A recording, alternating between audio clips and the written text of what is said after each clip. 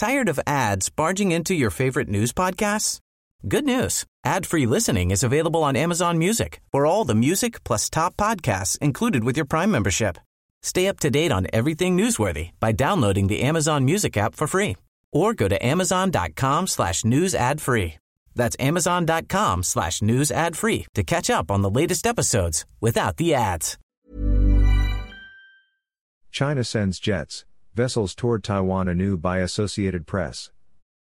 Beijing, Taiwan said on Saturday that China sent dozens of aircraft and vessels toward the self-governing island, days after the United States approved a $500 million military equipment sale to Taipei. The move also came a day after Taiwan's deputy leader accused Beijing of employing unfair trade practices that could be used to influence voting in next year's leadership elections, where he is the frontrunner. In a statement, Taiwan's defense ministry said 32 aircraft from the People's Liberation Army, PLA, and 9 vessels from the Navy were detected between 6 a.m. on Friday and 6 a.m. on Saturday. Of these, 20 aircraft either crossed the median line of the Taiwan Strait or breached Taipei's air defense identification zone. In response, the island tasked its own aircraft, vessels and missile systems to respond to the activities. China sees Taiwan as a renegade province to be retaken by force, if necessary. In the past year, Beijing has stepped up military drills around the island in reaction to Taipei's political activities. Last week, the PLA launched drills around Taiwan as a stern warning after Deputy Leader William Lai stopped over in the United States while on an official trip to Paraguay, one of its remaining allies in Latin America.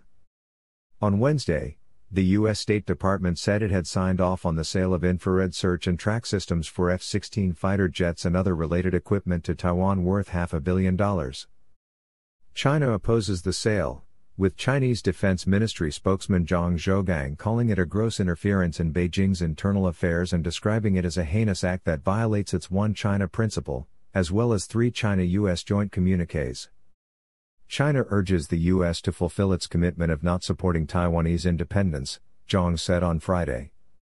Also on Friday, Lai told foreign journalists in the Taiwanese capital Taipei that China will be hoping to interfere in the elections with all sorts of tactics, warning that if they succeed, it will be an undermining of Taiwan's democracy.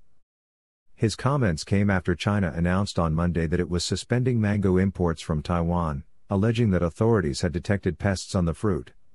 The trade curb is widely believed to be politically motivated.